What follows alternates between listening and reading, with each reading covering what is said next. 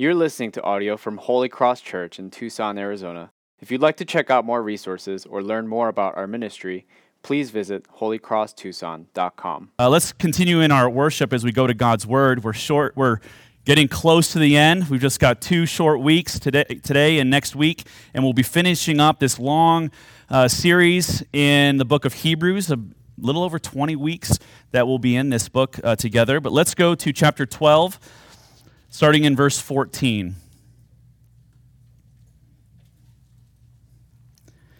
Hebrews 12, starting in verse 14. Strive for peace with everyone, and for the holiness without which no one will see the Lord. See to it that no one fails to obtain the grace of God, that no root of bitterness springs up and causes trouble, and by it many become defiled. That no one is sexually immoral or unholy like Esau, who sold his birthright for a single meal. For you know that afterward, when he desired to inherit the blessing, he was rejected. For he found no chance to repent, though he sought it with tears. For you have not come to what may be touched, a blazing fire and darkness and gloom and a tempest, and the sound of a trumpet and a voice whose words made the hearers beg that no further messages may be spoken to them, for they could not endure the order that was given. If even a beast touches the mountain, it shall be stoned. Indeed, so terrifying was the sight that Moses said, I tremble with fear. But you have come to Mount Zion, and to the city of the living God, the heavenly Jerusalem, and to innumerable angels in festal gathering, and to the assembly of the firstborn who are enrolled in heaven, and to God, the judge of all, and to the spirits of the righteous made perfect, and to Jesus, the mediator of a new covenant, and to the sprinkled blood that speaks a better word than the blood of Abel. This is God's word. Our series is winding down, and you'll notice that the author is closing his teaching, bringing to conclusion here with some very good and practical instructions for how they're to grow in their faith. Making personal commitments to one another as God's people. If they want to grow in their faith, if they want to grow into spiritual maturity, he's giving them instructions for how to do that.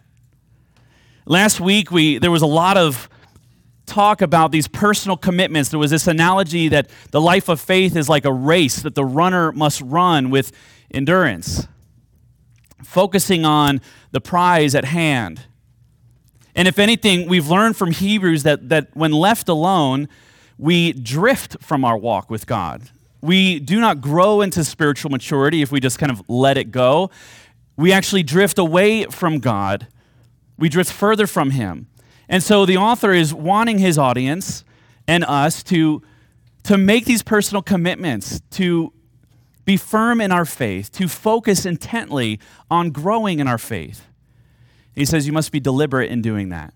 If you want to grow, be deliberate. I was sifting through some old photos, trying to clean up some of the 34,000 photos I have on Amazon Cloud, right? 34,000, what happened? That was just this last year. And I was sifting through and looking at some things, and I noticed a picture of our small Arizona ash tree in our front yard. And this is our tree. This looks really condensed, but it's not that skinny. But this is our tree in our front yard. And I have to be honest with you, I'm really disappointed in this tree. It's been in the ground for 3 years, and I'm disappointed in it. I feel like it's not thriving. I feel like the branches aren't extending out. It's really clustered. It looks kind of weird. I've been nurturing it. I've been pruning when needed. I have been extending the water drip lines. I've even reached out to like horticulturalists and like people that are experts in this species of tree. And like, what do I do to help it to thrive? And it's been really discouraging. It's only about 7 feet tall. The branches seem stunted. The buds are all clustered together. It's just a weird, goofy tree, and it just bugs me. And I feel like nothing has happened in the last 3 years. And I stumbled across this picture that I took 3 years ago when I first put it in the ground. And I was like, oh my goodness. And it's weird. It's like, well, Pete, this is a chorus. But I was shocked because, I actually have gone out, and no kidding, at least once a week I will go out and I will just spend time with this tree. And I'll be like, come on, buddy, like you can do this, like come on. I'll look at it, I'll inspect it. There's a little cardinal there right now. It's just, I don't know, I was just really touched as I looked at this 3 years ago and I realized my tree is thriving. My tree has really grown a ton. I never even thought, like, the root of it, the base of it, I thought, has it even grown in its trunk size? I put a zip tie on it to kind of see if the zip tie would break off, meaning that it would grow. And it did break off, but I convinced myself that it broke off because it just got, like, weathered and brittle. And I'm like, it is not growing. So what, this taught me a lot. It's not where my tree, it's not where I want it to be, but it's definitely not where it was. And I have been so deliberate. Every week and going out and every season at the right time.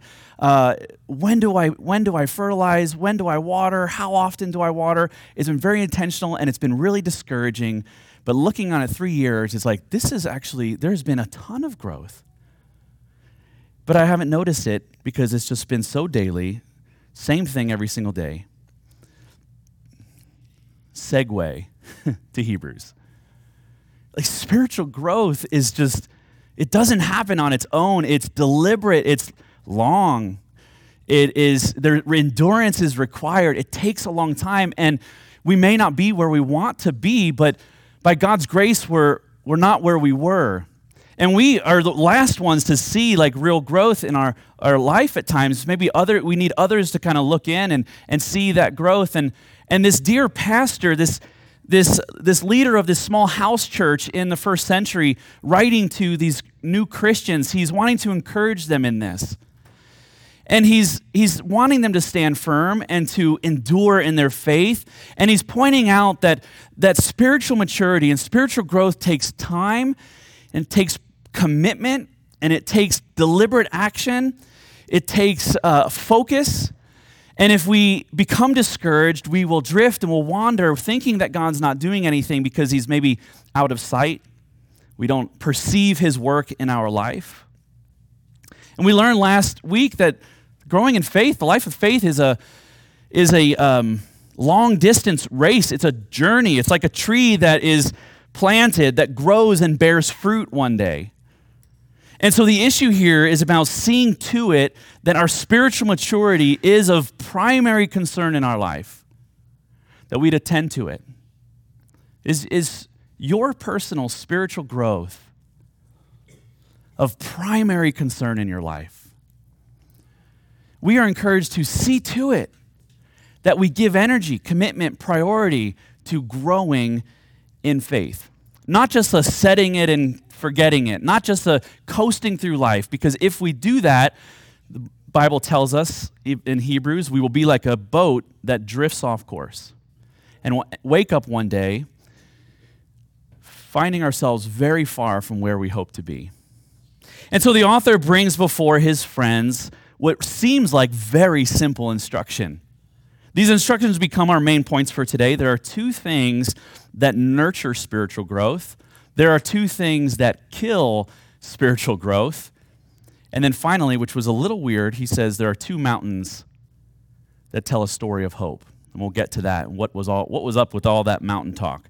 Let's talk about these first two things that nurture spiritual growth, because he brings our attention to this. He says there's two things that will help you in your spiritual growth: striving for peace and striving for holiness. Now, I'll say that these instructions for spiritual growth are so simplistic.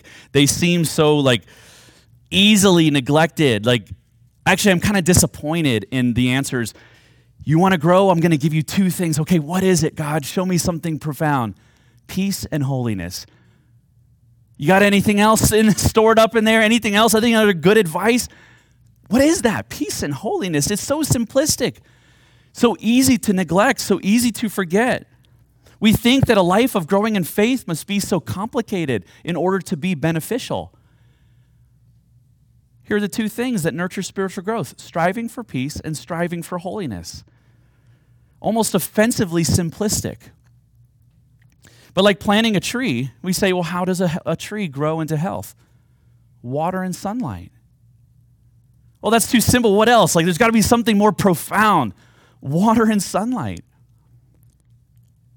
These two things that we're instructed to cultivate will lead to spiritual growth, not because they're simple, but because they're essential to the character of God and how he works in our life. Because without peace and without holiness, our passage says, no one will see the Lord. So these are simple, but they are so critical, so essential. Let's dig a little deeper into this because they're simple. We need to bring some insight into it. Even though we have peace with God through faith, it doesn't mean that we have peace with others. We know that, right? Have you ever noticed how few things in your life will disrupt your relationship with God, like being in conflict with another person? How difficult it is to say, God, I really hate this person, but I love you so much.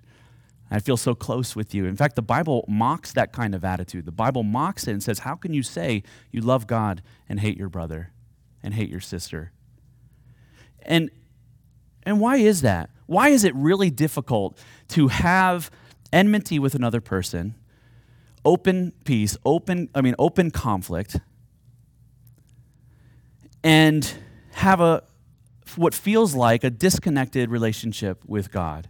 And here's why. Because failing to pursue peace is to rebel against the character of God. It is to rebel against our very calling, for the reason why we exist. Let me show you. Here's the pattern of life that God has invited us into as his people. God shows us who he is. He says, I am love. I pour out my love on you. Now love others. God says, I am merciful. I show mercy to you. Now be merciful to others. God says, I am joy. I pour out my joy on you. Receive my joy. And now manifest this joy through your gratitude and thanksgiving, even in the midst of conflict. If God is peace, and he says that he's broken down the barriers that were between him and sinners, him and his people, he says, I've broken down those barriers by giving my son Jesus to die in your place. Right, this is all of Hebrews has been all about this. Just real quick recap, right? The temple, the curtains that separated. There's like this imaginary sign on the temple door that says, sinners beware. Access denied. And they had to go through all these rituals to become pure before God. And God says, I tore down that barrier. And we have access to God because of Jesus, his perfect life and death and resurrection. He says, if I am peace and I've given you my peace, then you are called to be peacemakers. Jesus himself said it in Matthew 5:9, blessed are the peacemakers, for they shall be called sons of God. To strive for peace is to imitate the character of God. They will be called sons of God. We take this family resemblance. One of the greatest components of and blessings of the gospel is adoption into God's family. And one of those key expressions of being his and being like God is to be peacemakers. To understand what it means to be a peacemaker, we must understand what it means that God is a peacemaker. Jesus didn't come and die and raise from the dead so that we could just be nice, merely nice, calm, peaceful people. He did it so that he would remove the barrier that separated us from him because of our sin. That's what peace is. It's bringing restoration between two parties that were once, at one time, against each other. And God says, this is precisely what I have done in giving my son to you. I've broken down those barriers that kept me from you, that kept you from me. So to strive for peace is to pursue acts of love by which we attempt to, as much as it depends on us, to remove those barriers between ourselves and other people. We are to give ourselves to that work as God's dearly beloved children. And the word strive here, it's a uniquely aggressive word. It plays off of this idea that we saw last week by the runner who runs a race. And to strive, it really it means in another sense to chase after someone. Like in a hot pursuit, like running after someone who like stole your purse. So this enemy, and you're running after them to catch them. So this aggressive term, strive for peace, run after them. It's an aggressive pursuit of unity with people whom there is conflict. We should be eager to maintain that. We should be eager to maintain, the Bible says, the bond of peace with others, especially those within the family of God. Especially those. Would you say that you are eager to maintain the bond of peace with others? Or would you say that you're just merely hopeful that it happens? Would you say, I want to be at peace? Of course, I don't want conflict. But what evidence is there that you are eager to maintain that? Or when conflict happens, do you just move on, turn the page of your life and find new friends? What if God did that with us? He broke down that wall. He broke down those barriers. He fills us with his peace, and he calls us to imitate him. And so to be a peacemaker isn't just to strive after being a good and moral person. It's to enjoy God. It's to manifest him. It's to enjoy him and bless others. Let's look at holiness. These two go together because of the pursuit of peace is so closely linked to the pursuit of holiness. And this is a good place to be reminded that pursuing peace is not a condition for our acceptance with God. Pursuing holiness is not a condition for our acceptance with God. We are made right with God by grace through faith in Jesus, apart from works. But peace and holiness are necessary consequences of a life that's been filled with the power of God.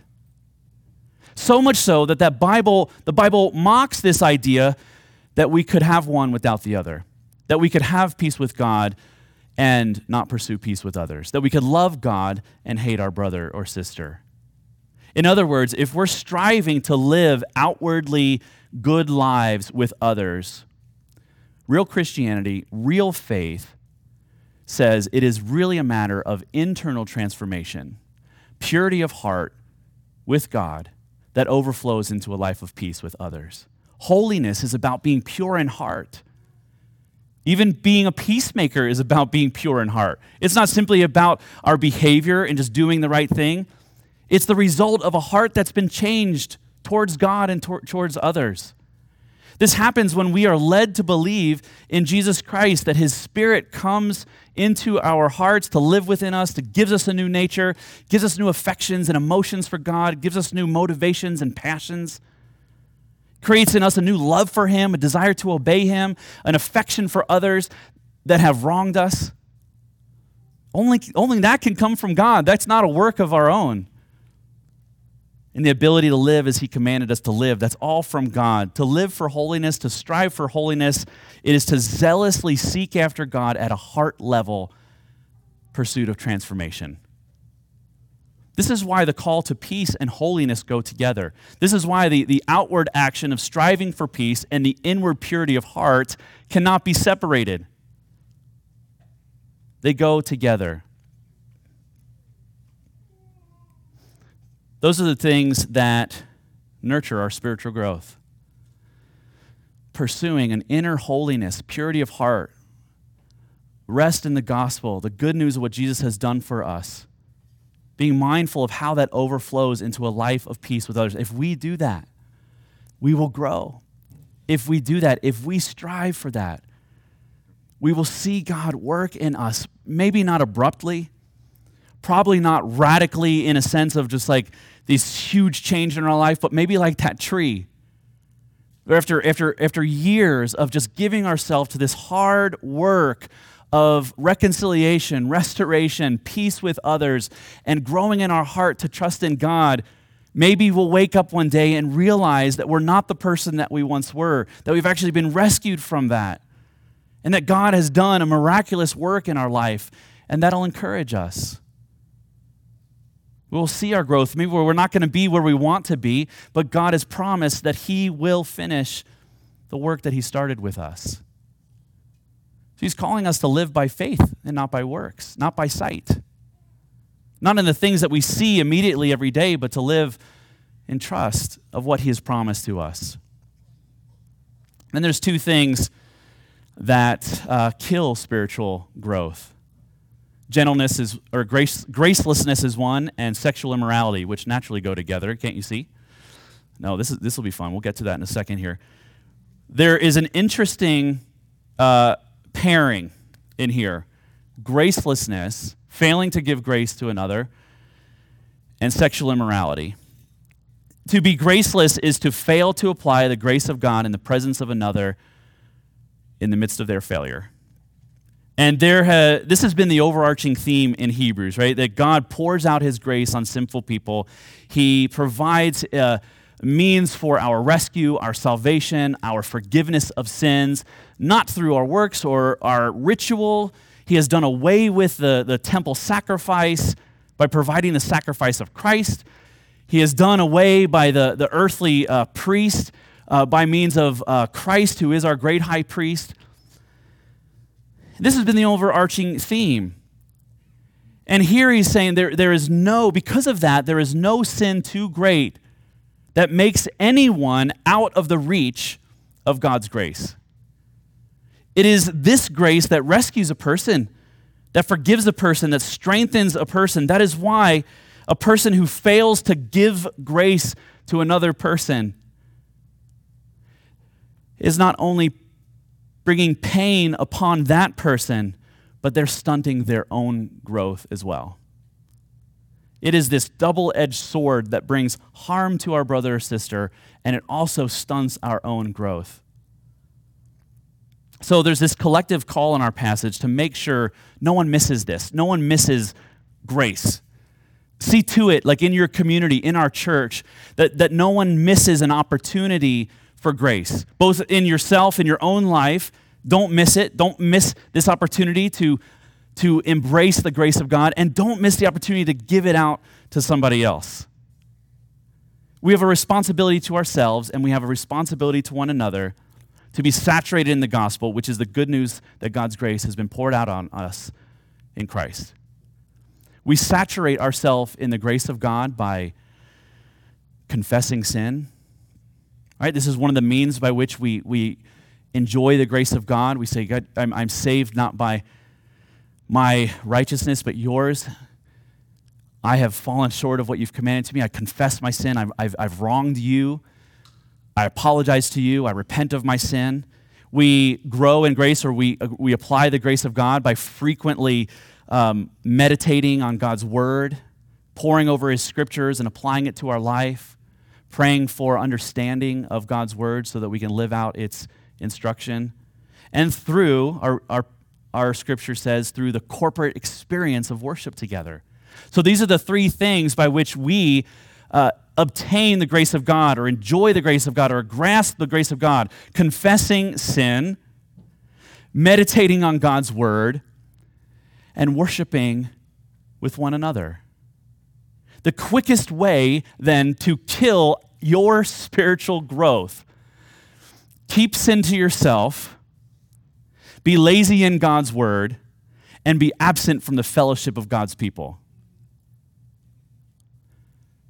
And I know there are people that have done this so much, and then they say, my relationship with God and others feels so weak right now. And I say, oh. No, I don't say that. Shocker. God, this is what God has said. If you want to kill your spiritual growth, don't be open about your sin. Don't pursue others. Don't get in God's word. And sure enough, that plant will wither. It will not bear fruit. No one grows when these things are missing. No one grows. And this is where bitterness grows. Do you notice that? What we want will not grow, but what will come in will be weeds. So something's always growing. And here it says there's a root of bitterness. If there's not a root of gospel, if there's not a root of peace, if there's not a root of grace, then in its place will be a disease that will rot from the inside, a root of bitterness. One of the best things you can do for me is to make sure that you do not neglect to soak your thoughts and affections in the reality of God's grace for you.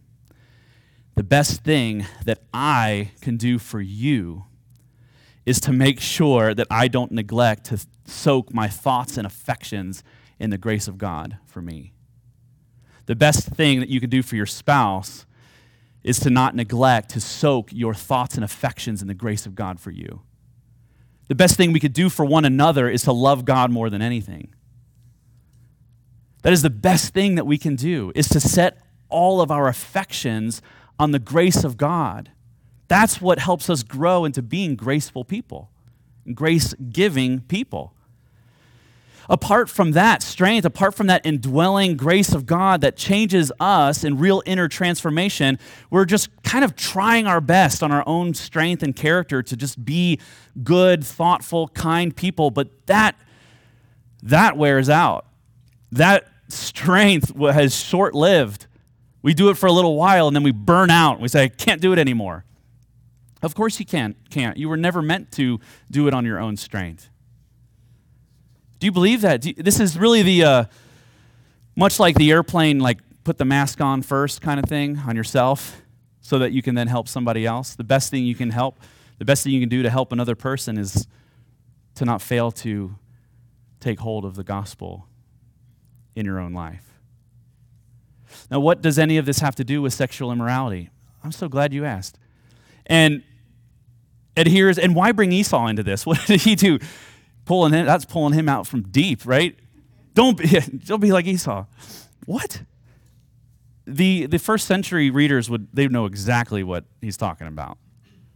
This is all very clear. For us, if you don't know your Old Testament, or if you don't know your Hebrew Bible, or have spent much time in seeing how it's connected to Christ, like these analogies are going to be lost. But here is what it is. Esau, of course, was the firstborn twin of Isaac. He came out, right? And his brother Jacob was grabbing onto his heel, right? And because Isaac was the firstborn, he, by birthright, was heir to the covenant promises of God. That ought to be given down at the right time from the father, would bless then the son who would receive those promised blessings of the covenant. That the promise of God to rescue and to bless the world would come through Esau. Esau sold that right because he was hungry. He gave it up. And he asked Jacob, he said, I'm starving. I'll make you a meal. And you have to give me your blessing. He says, I'll do whatever. Just give it to me. Give me the meal. He gave it up because of his appetite. Right? And he gave up the goodness of God. Esau allowed his appetite for immediate pleasure to dictate his behavior in life, rather than the goodness of God, much like sexual immorality does. Sexual immorality is ultimately a selfish expression that rejects the goodness of God. Rather than bringing God's created design for sexual responsibility under the lordship of God, we become selfish and then pursue our appetites any way that we choose. And our preacher says, how's that any different than Esau, who gave up the goodness of God for his appetite? Next week, we finish our long series through the book of Hebrews, but you're already seeing that the author is kind of getting quickly to wrapping up of here's what I want for you all. Here's how you ought to live your life.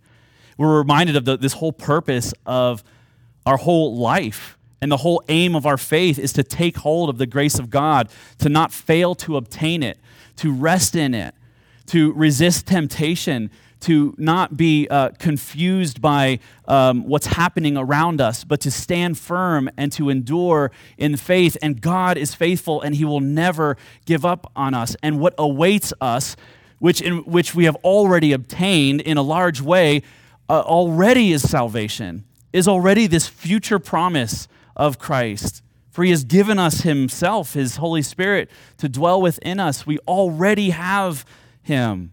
We are warned to hold fast to Christ no matter what temptation comes our way. And we're invited to prioritize these things that will nurture growth in our life and cast off the things that hinder our growth. And wherever your journey takes you, the whole point is to always keep your eyes fixed on Jesus. And throughout our life, there will always be choices. There will always be competing affections. There will always be appetites that tempt us to take our hope away from what God has promised and put it into something that will give us immediate satisfaction, that will always disappoint. It will never be able to deliver on what it promises, which is, well, I'll make you happy. I'll make you feel significant. I will give you pleasure. And for a moment it does, and it fades so quickly. And this is why the author wants us to see these competing choices that we have and this competing path for how we will live our life. And he talks about these two mountains that offer us competing pictures of hope. Basically saying, like, you can hope in one of what either of these mountains represent. And again, it means very little to us if we don't know our Hebrew Bible or the Old Testament. But there's profound relevance in this for us. Here he's talking about these two mountains. It's confusing. We can get to it quick, though. The author is writing now for effect. I mean, he's writing for effect, and he's making big claims and stirring up strong emotions. And he tells a story of two mountains, Mount Sinai and Mount Zion. And Mount Sinai, of course, was the mountain, a place of worship that God's people went. The Israelites, after they were rescued from Egypt in slavery, God brought them to the mountain where they worshiped God. It's the place where Moses went up and God gave him the 10 Commandments. He came down from the mountain. They had crafted a golden calf that they were worshiping, right? So this mountain was the place where God dwelt. His presence was on that mountain, and he says, here, you've come to worship me, and I will dwell on this mountain. Mount Sinai was the mountain of God that brought his people close, and this was not an encouraging option for them. So when the author says, you got two choices, you got Mount Sinai, and already they're like, don't want that one, what's next? Because why? Well, because Mount Sinai was terrifying. Mount Sinai was a flaming mountain that they are told that if you even get near to it, if an animal in your possession touches the mountain and puts a paw on that mountain, they will die. And he commanded, if anyone touches this mountain, they are to be killed by means of stoning.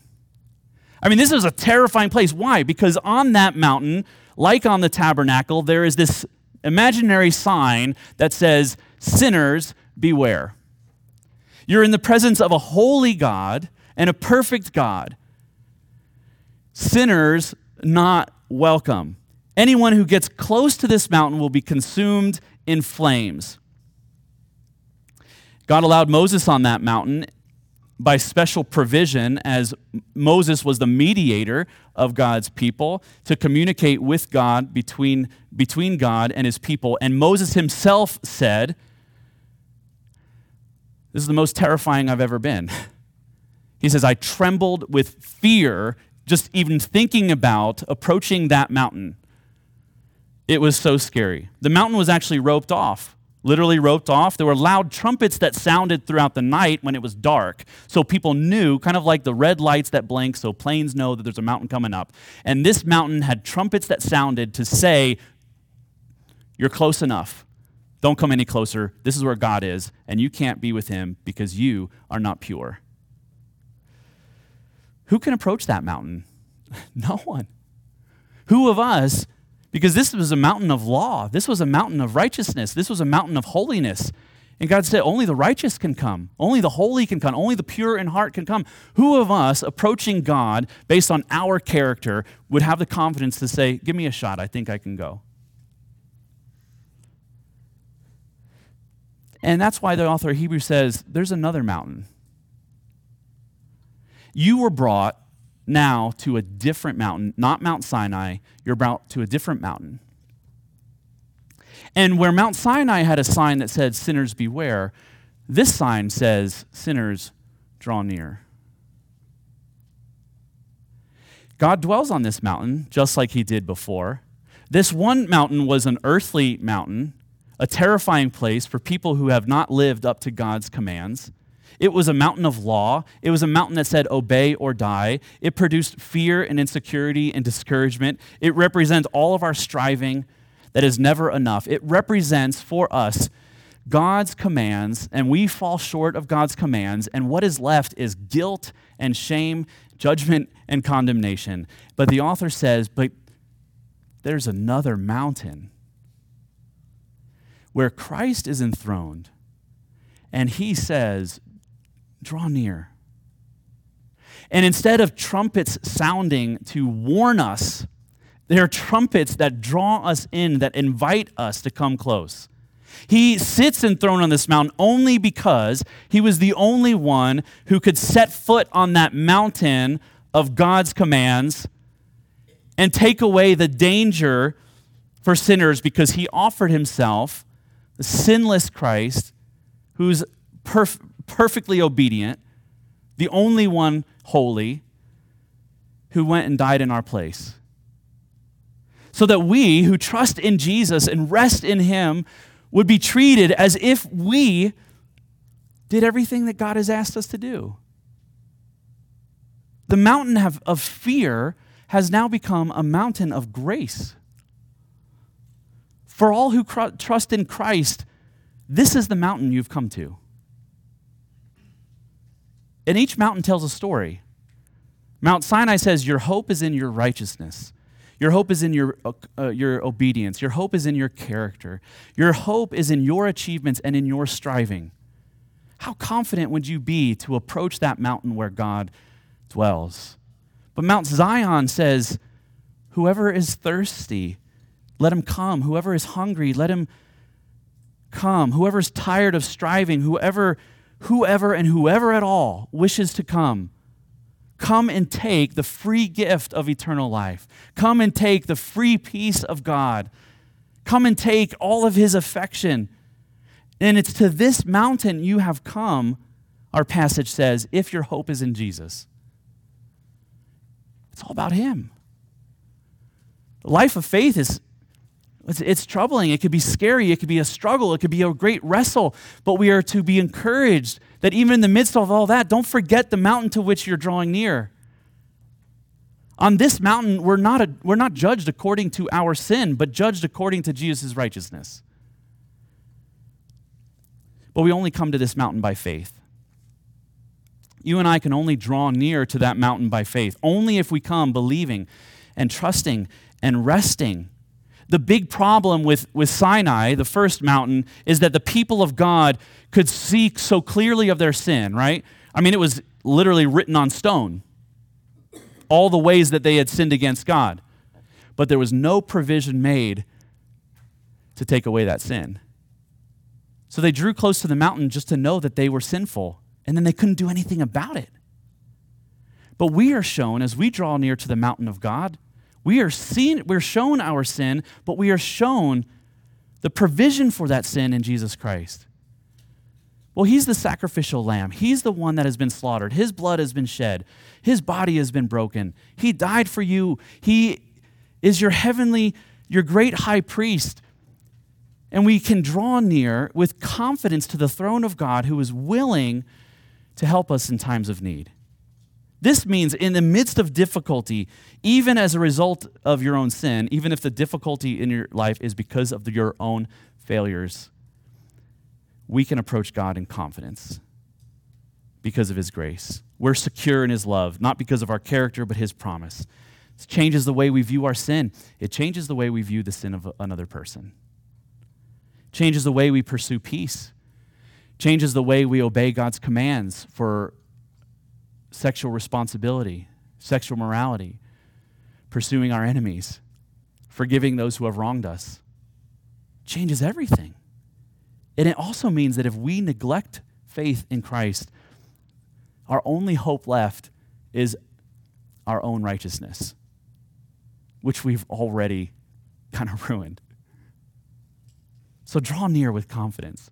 Draw near to God who welcomes you with his affection. Jesus is the source and the giver of all that we hope for. Don't fail to grasp him.